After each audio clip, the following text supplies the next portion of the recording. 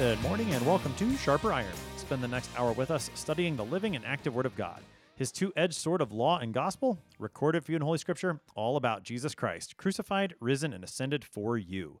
Thanks for tuning in this morning here on Worldwide KFUO. Christ for you, anytime, anywhere. I'm your host, Pastor Timothy Appel of Faith Lutheran Church in Godfrey, Illinois. Thank you to the generous underwriters of Sharper Iron, the Lutheran Church Extension Fund, where your investments help support the work of the Lutheran Church Missouri Synod. Visit lcef.org for more information. And Luther Classical College, a college for Lutherans by Lutherans, opening in fall 2025. Learn more at lutherclassical.org. On this Wednesday, August 2nd, we are studying Ecclesiastes chapter 1, verses 12 to 18. In today's text, Solomon recognizes vanity in this life under the sun as he recalls the way that he has spent his time searching out all matters of wisdom. To help us sharpen our faith in Christ as we study God's Word today, we have with us returning guest, Pastor James Sharp. Pastor Sharp serves through the LCMS Office of International Mission as pastor, teacher, and missionary in Montevideo, Uruguay. Pastor Sharp, welcome back to Sharp Iron. Thanks for having me. Tell us a little bit about your mission work there, Pastor Sharp. How are things going in Montevideo? Well, it's cold. It's really cold right now. See, that's not what I expected to hear. break down and turn the heat on this afternoon. It's in the low 40s, and they just don't build the houses here like we do back home against the cold. So it's pretty chilly, but we're busy. We're in the middle of our school year. Our school year runs March through December. My wife teaches at our Lutheran school here, and a lot of our ministry kind of works around the school. But my kids are on winter break this week. And so my work is as a church planter, and so I'm attending various missions that we have around the Montevideo area based out of our main church, our sister church here in Montevideo. And we'll be out on Saturday at one of our missions in a town called Costa de Oro, and planting churches, raising up local leaders. I also serve as the area facilitator for Southern South America, so I maintain relationships with some of our sister churches and oversee our mission in Peru as well. Fantastic. Well, God be praised for the work that's being done there in Uruguay, and we'll continue to keep you and other missionaries in our prayers that the word of God would go forth into all the world. Now, Pastor Sharp, having said how important mission work is, today we get to talk about Ecclesiastes, and Solomon says everything's vanity. Mm-hmm. And so this is one of those books in Scripture. It's a different kind of literature. It's wisdom literature, but even within wisdom literature has a different feel. This is only the second text now in the series on Ecclesiastes. Talk to us a little bit about the book as a whole, some of the themes that we've already seen that we're going to continue and encounter, any introductory material for this text today.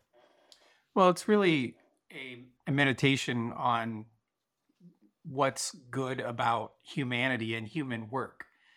And Solomon, the author, traditionally ascribed as the author, comes to the conclusion that really there's nothing that we do apart from God that has any lasting value. So you're right that it's different than a lot of wisdom literature. A lot of wisdom literature is just kind of aphorisms and almost kind of like a Ben Franklin's, Poor Richard's Almanac sort of thing, like, early to bed, early to rise makes you healthy, wealthy, and wise kind of thing. It's wisdom. It's human wisdom. There's nothing wrong with human wisdom. It does help us to live our lives, but it's not perfect. It's not divine. And what Solomon discovers through the course of Ecclesiastes is that all of his wisdom that he acquired is of no value to him, and that not only wisdom, but other things as you go through. I don't want to steal all your other guests' thunder as they go through the book of Ecclesiastes, but comes to nothing as well. And so it's not a very hopeful book in the sense of putting our hope in ourselves and our abilities and our capacities. But I think that in the grand scheme of Scripture, and as we see the Word of God, it puts us in our place. And by putting us in our place, that helps us to put God first in our lives. Yeah, I think that last comment, that it puts us in our place, thereby keeping God in his place, is really important as we think about, what is this book doing here in the Mm-hmm. Bible? Because it is like, wait a second, vanity, meaningless, futility, all these different ways of translating that same Hebrew word. Why does God want me to know that? I think what you said is key. It's putting me in my place so I know what God's place is in my life. And then that does actually give meaning to my life and makes it not in vain. So, Pastor Sharp, let's take a look at the text for today. This is Ecclesiastes chapter 1, beginning at verse 12. I, the preacher, have been king over Israel in Jerusalem, and I applied my heart to seek and to search out by wisdom all that is done under heaven. It is an unhappy business that God has given to the children of man to be busy with. I have seen everything that is done under the sun, and behold, all is vanity and a striving after wind. What is crooked cannot be made straight, and what is lacking cannot be counted. I said in my heart, I have acquired great wisdom, surpassing all who were over Jerusalem before me, and my heart has had great experience of wisdom and knowledge. And I applied my heart to know wisdom and to know madness and folly. I perceived that this also is but a striving after wind. For in much wisdom is much vexation, and he who increases knowledge increases sorrow. It's our text for today. That's Ecclesiastes chapter 1, verses 12 to 18. So, Pastor Sharp, we met the preacher in the last text, in the first verse of the book. Here we find out he's been king over Israel in Jerusalem. How does this enlighten us a little bit further as to the author of the book? Well, in the beginning, it says that he's the son of David, but of course, we know that the son of David could mean any of the descendants of David that were kings of Israel. But he specifically says he's the king, the son of David, and now he says the king over Israel in Jerusalem. And this could be, some scholars think that it's just a way of talking, that it's not necessarily a presentation of the fact. But traditionally, this has been interpreted to mean the king of Israel in Jerusalem, who's the son of David, is Solomon, and only Solomon. Because after Solomon, the kingdom is split into the kingdom of Israel in the north and the kingdom of Judah in the south, ruled from Jerusalem. So the only king, son of David, who ruled over Israel and Jerusalem was Solomon. And that corresponds to the traditional understanding that it is indeed Solomon who was the author of this text. And he says he has been king, or I have been king, the preacher have been king over Israel and Jerusalem. And this can give you a sense that maybe it means that he's not king anymore. Like, I've been a butcher, I've been a janitor, I've been lots of things, I've been a teacher, and now I'm a pastor. Like, we're talking about something that was in the past, but it's also a way of saying that I've done that for a long time, and I'm still that way, especially in Hebrew, as a way of saying that. So I think that what the author is trying to say is that I've been a king in Jerusalem for a long time, which also identifies him as Solomon, because Solomon reigned for 40 years in Jerusalem. Right, we talked a little bit about this in the first text, that this seems to be Solomon later in life. And that would fit here with what you're saying, that he's, and I mean, when we go through what we're talking about today, he has had these experiences throughout his life, and now later in his life, toward the end of his reign, he's reflecting on that. And as this preacher, or the one who gathers people together, that word koheleth as the idea of assembling, he's now sharing that wisdom or his reflections on his life later on, probably. So that puts us in the 950 to 930 BC is what is suggested by the Lutheran Study Bible. In that time period, it seems King Solomon is reflecting on this.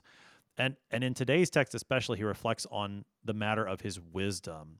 So he talks about that in the first part of 13. I applied my heart to seek and to search out by wisdom all that is done under heaven. Take us into just that first sentence, what Solomon's saying about how he's looked for wisdom. I like the old way that they used to translate this. I set my heart upon this, that it's a way of saying that it's careful, that it's deliberate, that it's with intention, that he decided to search out by wisdom all that is done under heaven. And talking about applying his heart, in our modern use, when we think about heart, we think about it, even though we know that's not true, but we think about it as the seat of our emotions. If you do something from the heart, it means you're doing it maybe even contrary to what you might think, like the heart and the head are in opposition to one another sometimes. But the ancients, the Hebrews especially, thought of the heart as the seat of reason and intelligence. And so when he says, I applied my heart to seek and to search out my wisdom, what he's saying is, I did this rationally, I did this empirically, I did this almost scientifically, right? A very methodical, systematic search by the wisdom that he already had of all that is done under heaven.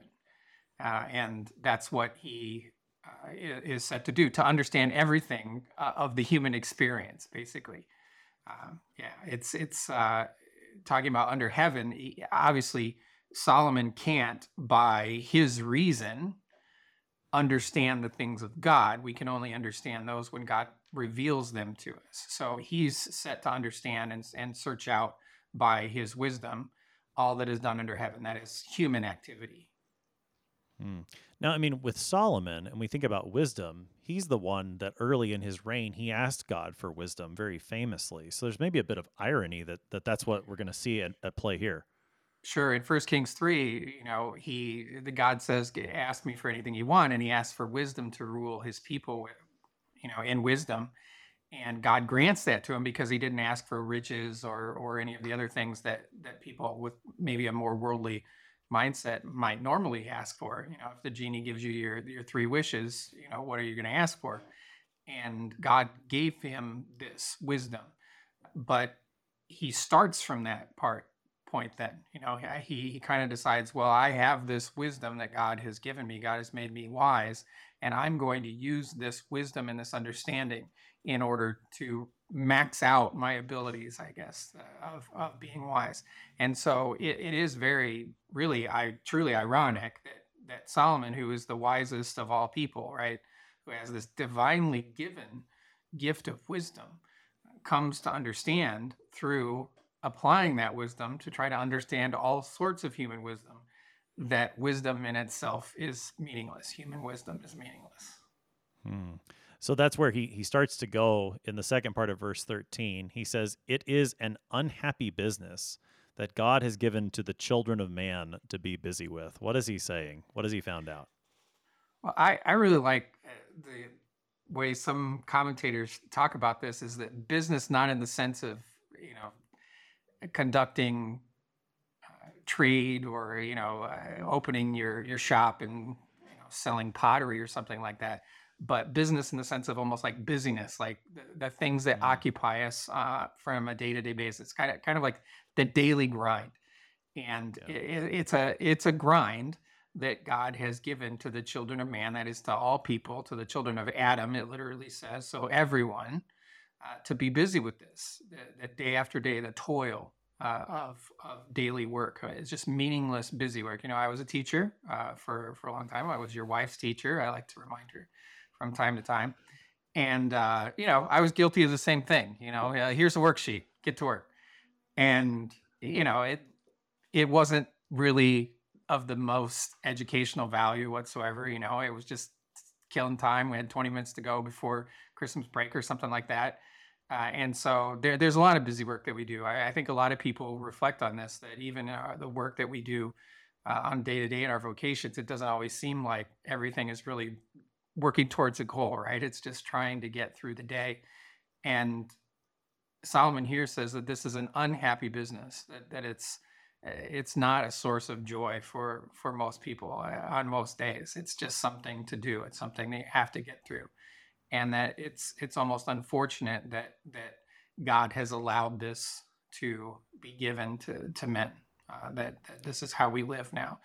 But it makes sense because it's consistent with what God says in the curse of sin, that by the sweat of your brow you will have your bread. And so it's really the product of sin. And Solomon doesn't always point that out clearly, but we can see it all over this book, that he's talking about the sinful condition in which the world exists now. God did not want to make us unhappy. We've really made ourselves unhappy by our sin, right? God did not want our work and our daily life to be one of unhappy busyness or toil, but by our sin we turned it into that, and that is the lot of the human race now because of sin. So talk more about the role of God in this, where it says, Solomon even says God has given this unhappy busyness to the children of men. Almost could sound like a complaint. And I suppose if you left it there, then you might become angry at God and even just walk away from him. But talk about the role of God in this and what he intends by this unhappy busyness that we have.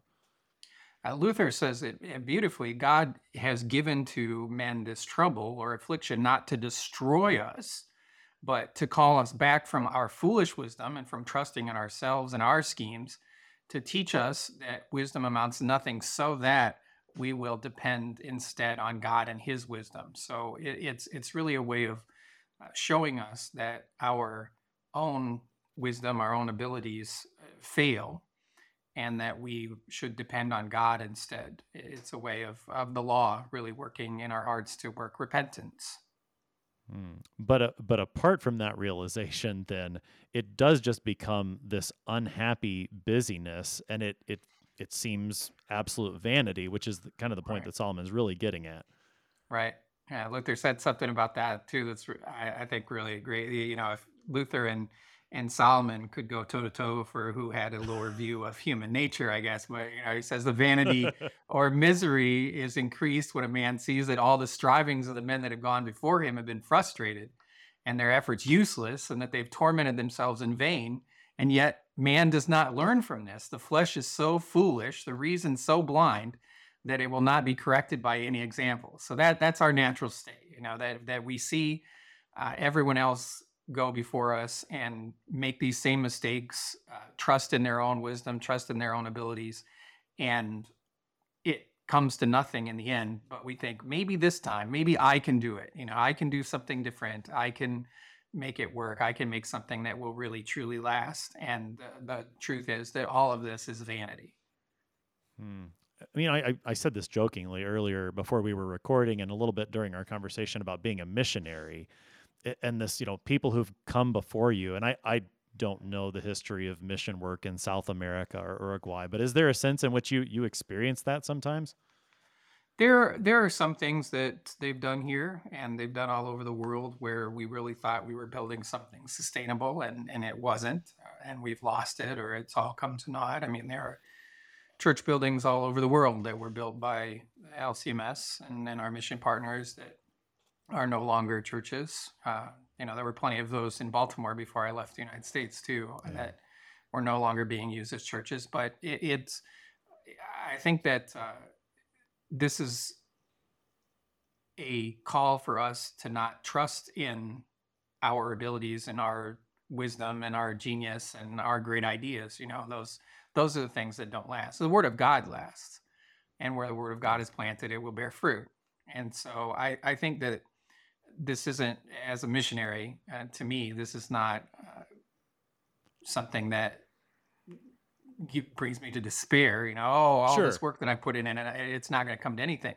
It's rather something that leads me to despair in my abilities and my powers, Yes. and my education, whatever you might say, and to trust in the word of God, because it's only the word of God that's going to have a lasting effect. It's truly only the word of God and what the word of God bears that will last, and it will last forever. And that's really what we're trying to bring to the people of Uruguay, or to the people of Uganda, or the people of Germany, or wherever we have missionaries all over the world, and of course back in the United States as well.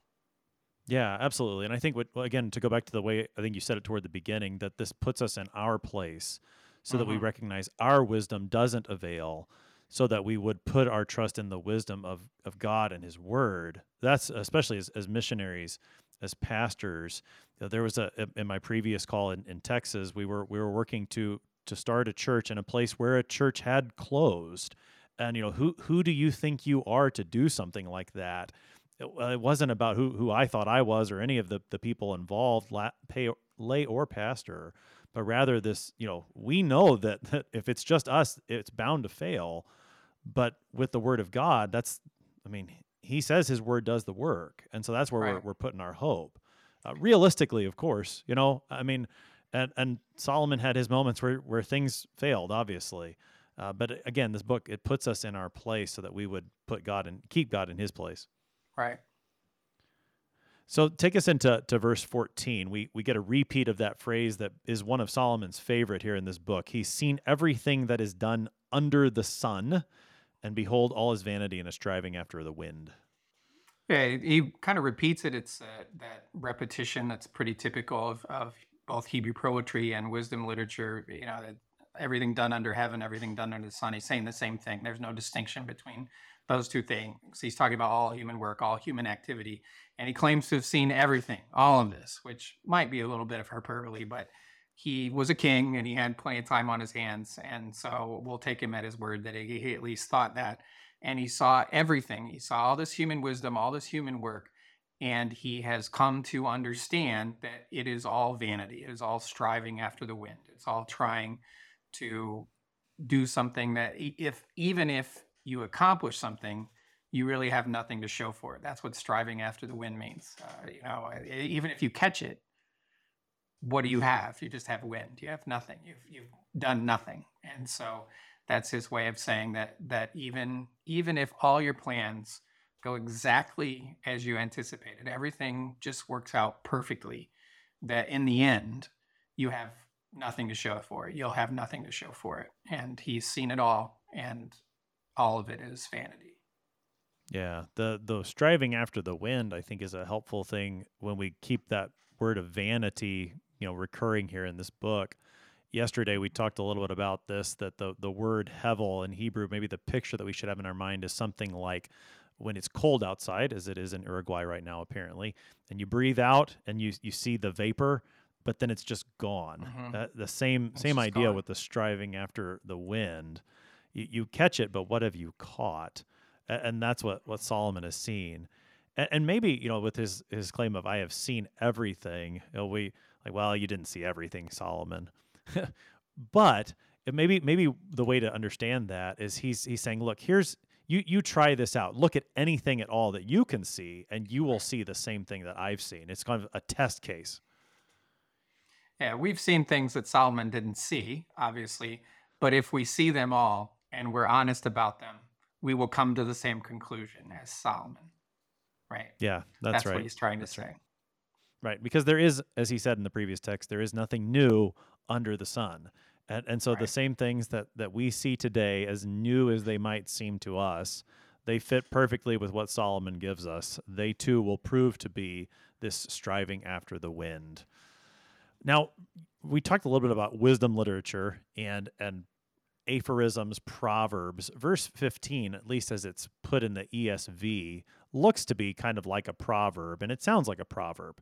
What is crooked cannot be made straight, and what is lacking cannot be counted. What's Solomon saying?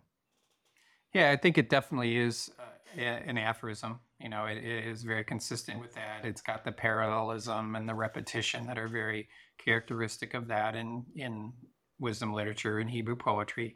And crooked is a word that we use the same way, that we use crooked figuratively sometimes, not to mean not literally straight, but to mean false or perversion of justice, unjust kind of thing. And so he's not necessarily talking about it literally. He's talking about it more figuratively, the way that we would use, a crooked politician, for example.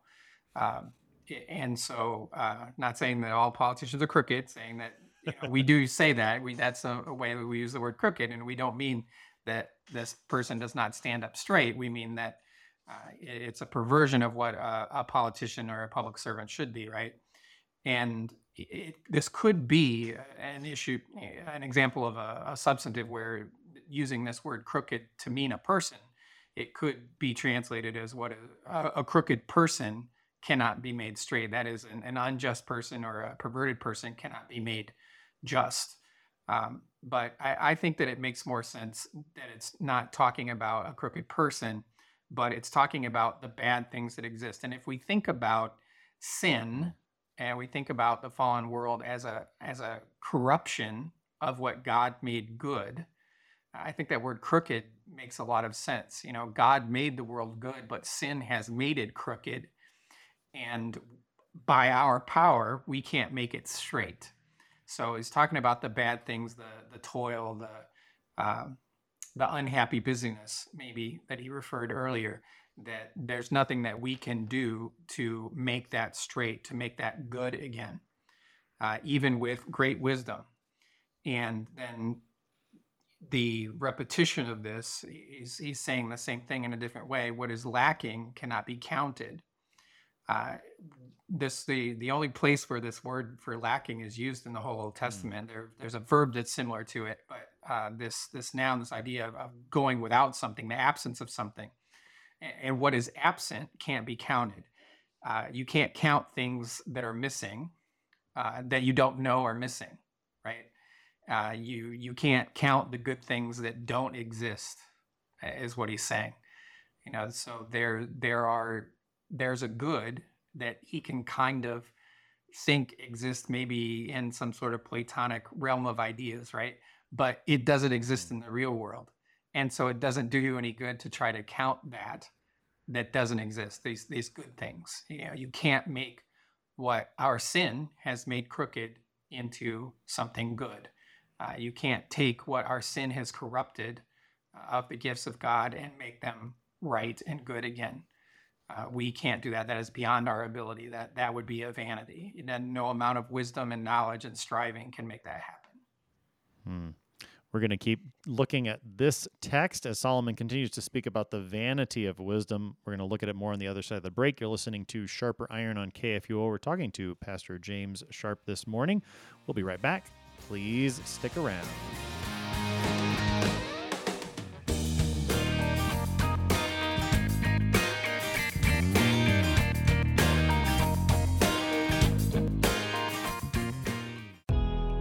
Who does Lutheran Church Extension Fund serve, you ask? It's simple. We serve Lutheran Church Missouri Synod ministries and church workers with loans and ministry services. And it's faithful Lutherans like you, church members and church workers alike, investing with LCEF that makes it possible for LCEF to serve these ministries. Learn more at lcef.org. LCF is a nonprofit religious organization. Therefore, LCF investments are not FDIC-insured bank deposit accounts. This is not an offer to sell investments or solicitation to buy. LCF will offer and sell its securities only in states where authorized. The offer is made solely by LCF's offering circular. Investors should carefully read the offering circular, which more fully describes associated risks.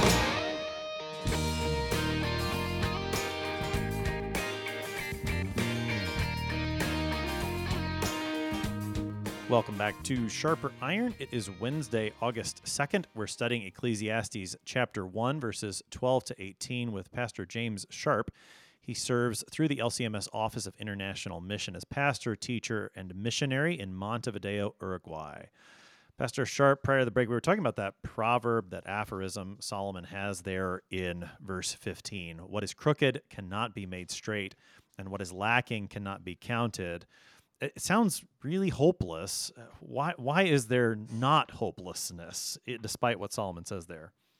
Well, because God can make it straight, right? He's talking about what we can do by our abilities, by his inquisition into wisdom, by all the powers that he's applied.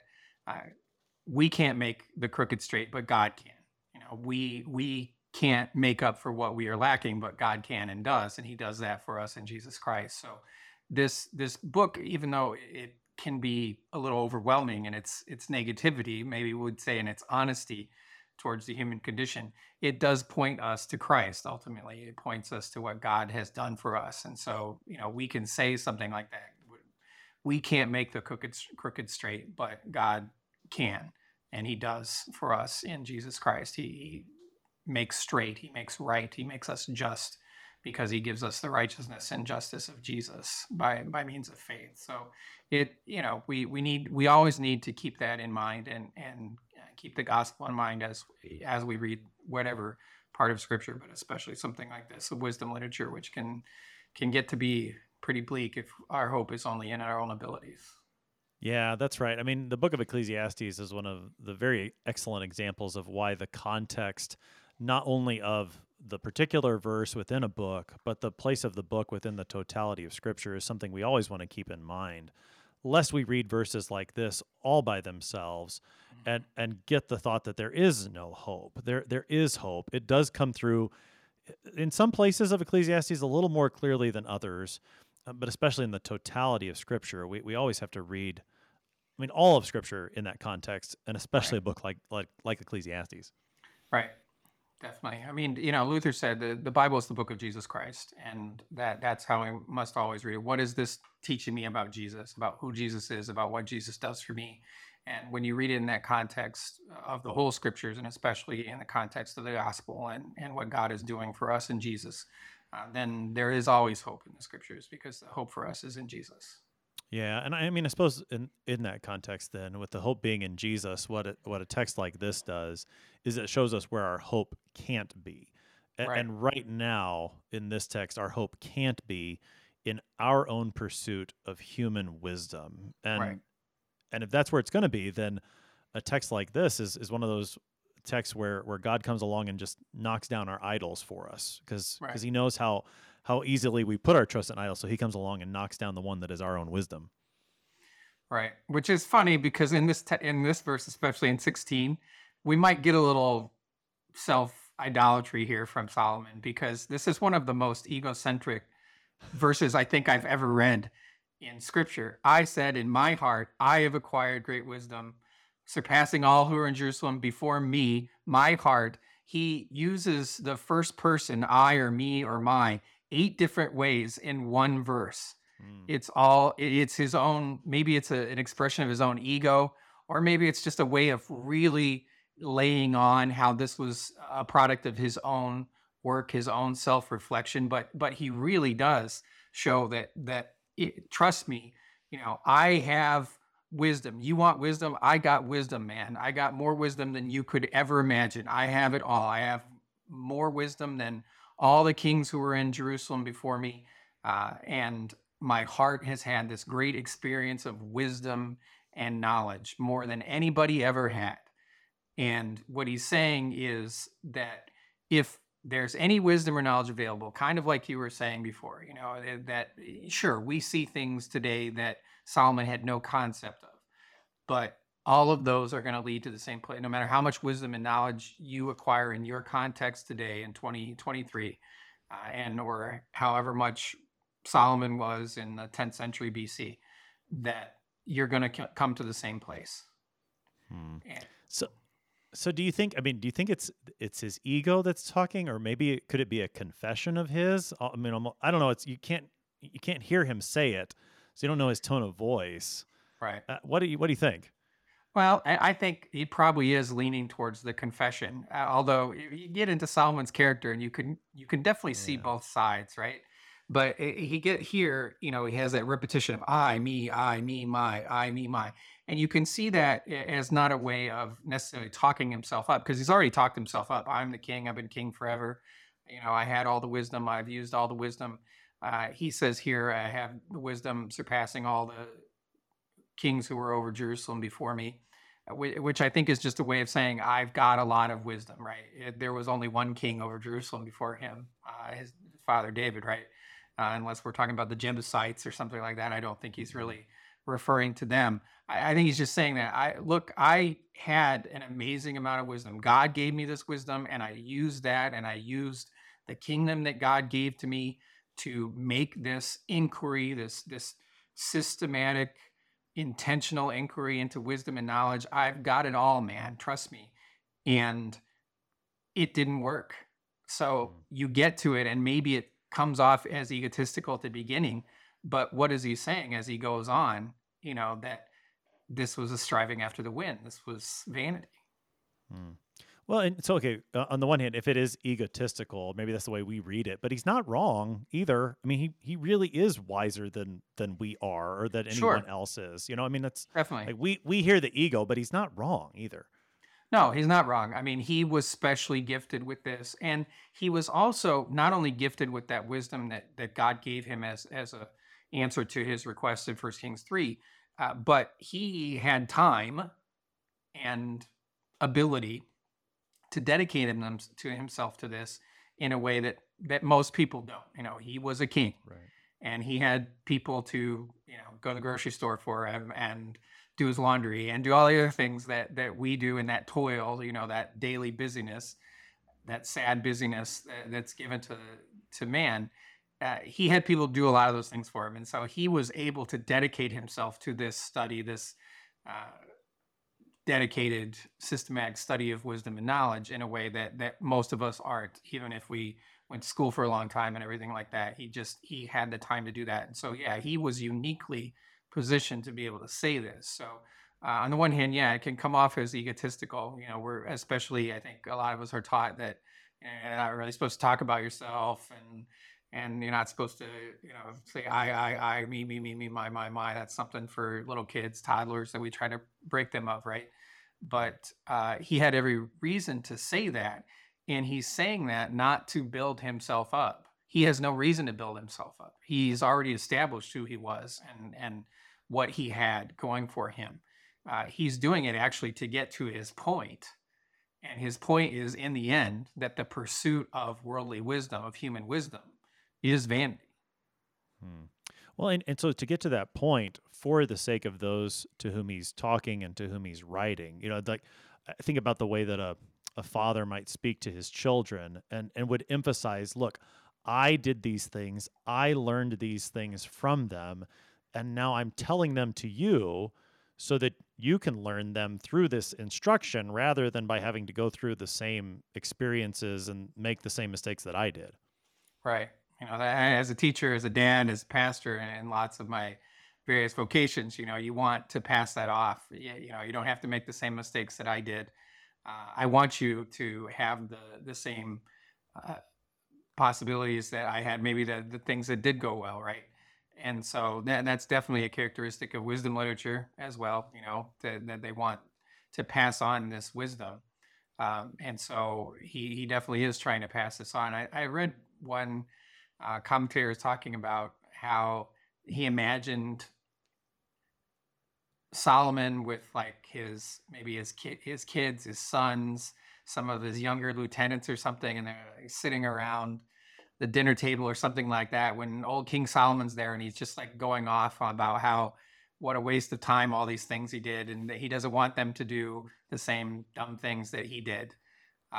And you can kind of get that picture from it. I don't know if that's really the way that it came about, but you can definitely get that from it, that he is trying to pass this on, which the real wisdom is understanding that our wisdom is nothing, and that only the wisdom that comes from God is worth anything. So then in verse 17, he continues to talk about what he's done. He says, I applied my heart to know wisdom and to know madness and folly. I perceive that this also is but a striving after the wind. So we talked a little bit about the wisdom, but here he keeps talking about madness and folly. What's he saying in verse 17? He applied his heart. He's doing this as, once again, the heart is the seat of reason in Semitic, not the seat of emotion. So he's very intentively applying his reason and intelligence to this, and to know wisdom, and also to know its opposite. It's the opposite of the reasoned, deliberate way that Solomon was seeking to know wisdom.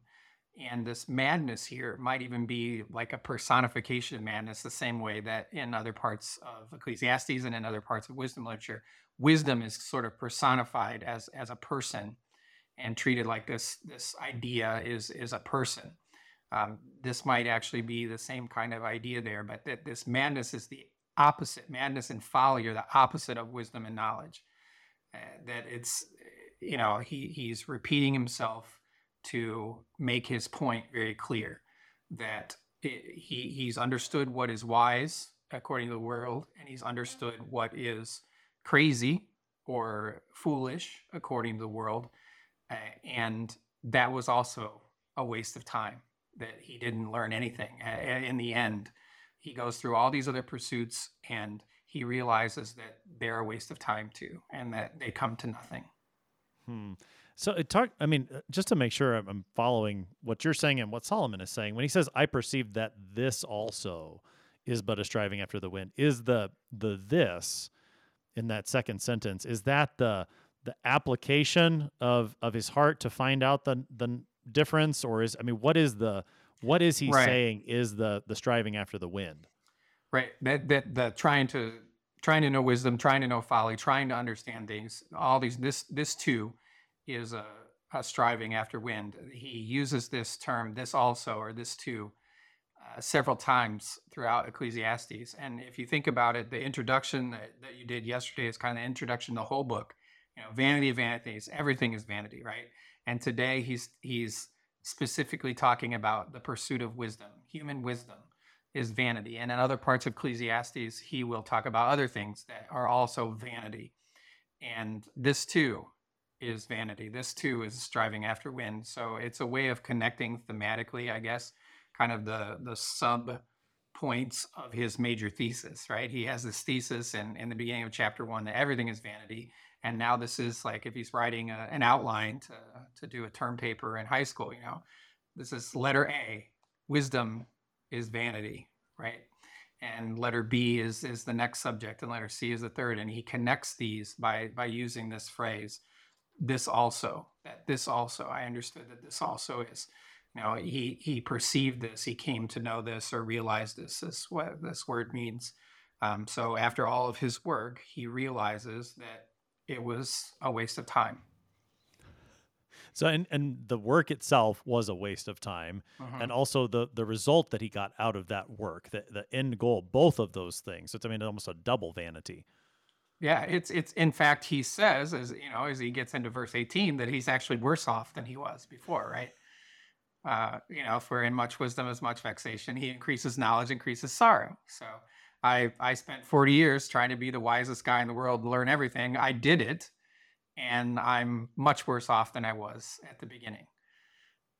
So yeah, it is a double whammy. All right, so take us into verse 18 further. In much wisdom is much vexation, and he who increases knowledge increases sorrow. Yeah, vexation is a great word, first of all. I love the word vexation. And it's not maybe a word that we use in speech every day, but he's talking about frustration or grief, or it even can mean pain in Hebrew. And so he's saying with wisdom, there's just frustration. And I think most people can relate to this a little bit. Maybe you think you know better than somebody else, and you see them do something that you wouldn't do it that way, maybe, or that you told them not to do it that way. Parents might be able to understand this with their children or something like that, And so knowing better does not always result in feeling better, I guess is what he's trying to say, right? That just because you have that wisdom, and I think that it's important to understand, to go back and talk about how wisdom here is not necessarily exactly the same that we might think of wisdom like a wise older person or something, or I always talk about my pastor that I had growing up, Pastor Doomer, is the wisest man I know. And when I say that, I'm not talking about wisdom the same way that Solomon maybe is, who's talking more about knowledge and investigation and being able to apply that knowledge and stuff in a way. And so he knows so much, and all that does is make him frustrated. And he has learned so much. He set his heart to know wisdom and knowledge and to know madness and folly. And all that does is increase his sorrow, his sadness, his disappointment. If you think about that, as a teacher, as a parent, as a person that cares about other people, you want them to do well, and you see them not apply the things that maybe and that you've told them, and how disappointing that can be. And then the worst is when you do it yourself, when you know better, right? And then you yourself do it anyway. I should have known better than that. I should have known better than to try to schedule so many things on the first day of my kids' winter break, for example. It's probably not the best work I've ever done. I should have known better, right? And that just makes it worse, right? That you should have known better. It's almost like we can forgive ourselves and forgive others out of ignorance. But if you know better, isn't that what we say to our kids? You're old enough to know better, right? And so that might not bother them, but it bothers us knowing that. And so with more wisdom is more frustration. With more knowledge is more disappointment. Yesterday I mentioned this because we talked a little bit about Solomon being the writer of Ecclesiastes and also the writer of a good chunk of Proverbs, not all of Mhm. it. We know that some are, and thinking about maybe Proverbs being in his younger days and some of the wisdom that's there. I wonder if a verse like this is maybe part of his reflection on that, in the sense that he wrote the Proverbs and he knows the wisdom that's there, but at the same time, you don't always see that wisdom play out in real life. So I just flipped open to Proverbs. This is just as one example, maybe Proverbs 14:12, and again, this is just where I opened in Proverbs. There is a way that seems right to a man, but its end is the way to death. I mean, that is true, but it doesn't always prove true. That sometimes the way that seems right to man, the wicked prosper. And so I Mhm. wonder if maybe, and you could do this with just about any other or a number of the Proverbs where yeah, it's generally true, but not always in every specific example. And I wonder if that's part of the frustration, the vexation, the sorrow that Solomon knows, is that, yeah, he knows that this is wisdom, but he doesn't always see it play out in real life. And that's part of the struggle that he's going through here. Yeah, well, it doesn't always, you're right. It doesn't always play out. And even if it does, in the end, it still doesn't, right?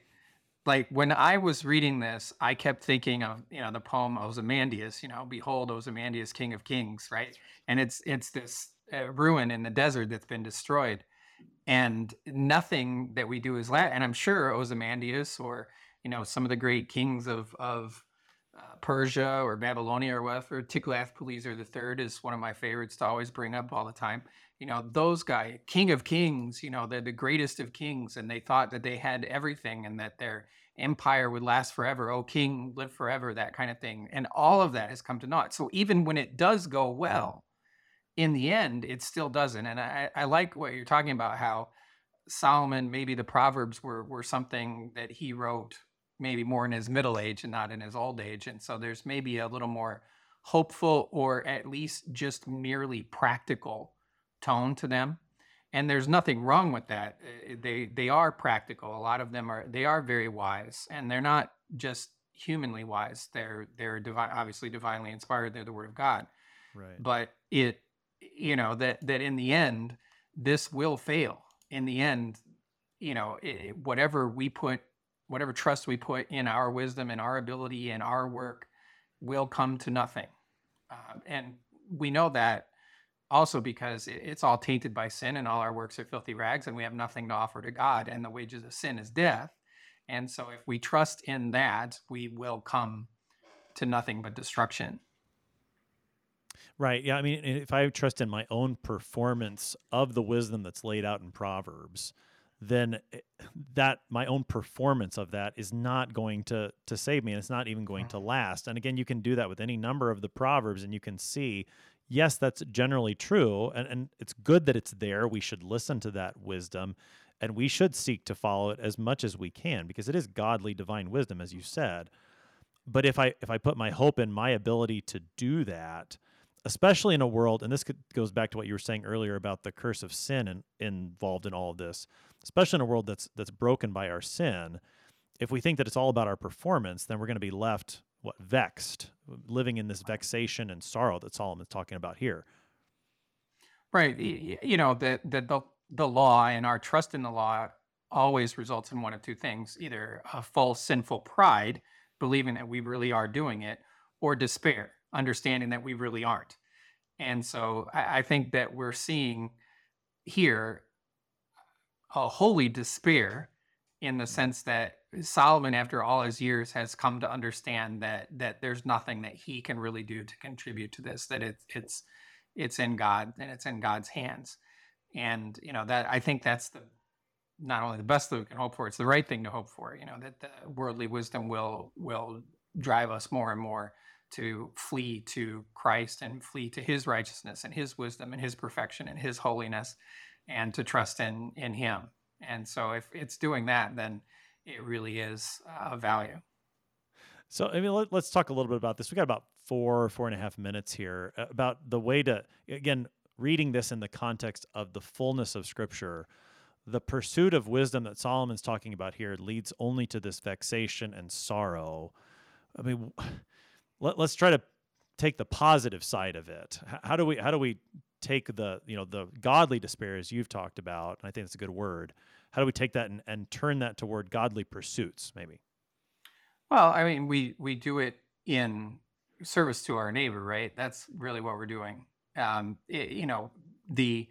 That godly despair that moves us to no longer trust in ourselves and our wisdom and our ability and our righteousness, moves us by the power of the Holy Spirit to trust in Christ, and creates a new Adam, a new son of Adam, a son of the new Adam in us, who then, through godly wisdom and through worldly wisdom, which is a first article gift. It's a gift of God too, right?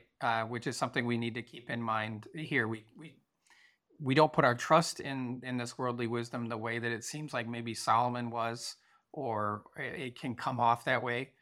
But we give thanks to God for this wisdom, and we put it into use to serve our neighbor. And we do that for our neighbor's benefit, and especially to help to bring our neighbor also the word of Christ that frees him from this toil, this busyness, this sad busyness of this world, and to open to him the world to come.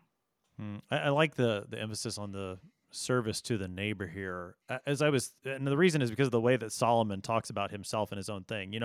We've brought up 1 Kings 3, that he prayed for wisdom, and here he's putting that wisdom to use, which I think, on the surface of that sounds like a good idea. God gives me something, and so I want to put it to use, but I want to put it to use in the service of the neighbor, not for somehow my own ego, if that is involved in what Solomon's doing. Then I'm going to go the wrong way. But when God gives me a gift, put it in service to him and to the service of the neighbor, and that is a God-pleasing thing to do that doesn't lead to vexation or sorrow in the end. It leads to what God has given. Right. He's not trying to build himself up. He didn't need to, right? He's the king. He's the great king in Jerusalem. He has everything, Solomon, all his splendor sort of thing, right? So he didn't need to do that. And he was given this wisdom to serve his people, and he did. He made a lot of very poor decisions over the years too, as well. I mean, if we want to read 1 Kings, or it wasn't all smiles and sunshine, no matter how wise he might have been. But he kind of got sidetracked maybe, and we see that also in the narrative in 1 Kings. That he did investigate everything, and he investigated everything. And so, I think some of the commentators, Luther talked about this a lot. Concordia Commentary had a great line about this, that he kind of got lost in worldly wisdom. And he is coming here towards the end of his life, and he's realizing he didn't find any comfort in that worldly wisdom. He didn't find anything of value in that worldly wisdom. But the Holy Spirit comes to us, and through the means of grace gives us a wisdom that doesn't seek the world, but trusts in Christ, and a wisdom that does not lead us to sorrow and vexation and pain and disappointment, but a wisdom, the holy wisdom of God, that is Jesus Christ, that gives us hope for eternal life. Absolutely. And I think that's a great way to put this text together, and to see how this text points us to Christ, to know that Christ is the wisdom of God for us and for our salvation. And so when human wisdom fails us, and the pursuit of that wisdom fails us, and we see only the vexation and sorrow, then we turn to Christ, who is the wisdom of God for us and for our salvation. Pastor James Sharp serves through the LCMS Office of International Mission. He is pastor, teacher, and missionary in Montevideo, Uruguay. He's been helping us today to study Ecclesiastes chapter 1, verses 12 to 18. Pastor Sharp, thanks for being our guest today. Thank you very much. I am your host here on Sharper Iron, Pastor Timothy Appel of Faith Lutheran Church in Godfrey, Illinois. If you have any questions about this part of Ecclesiastes, send an email to kfuo@kfuo.org. It's always a joy to hear from you. Thanks for spending the morning with us. Talk to you again tomorrow.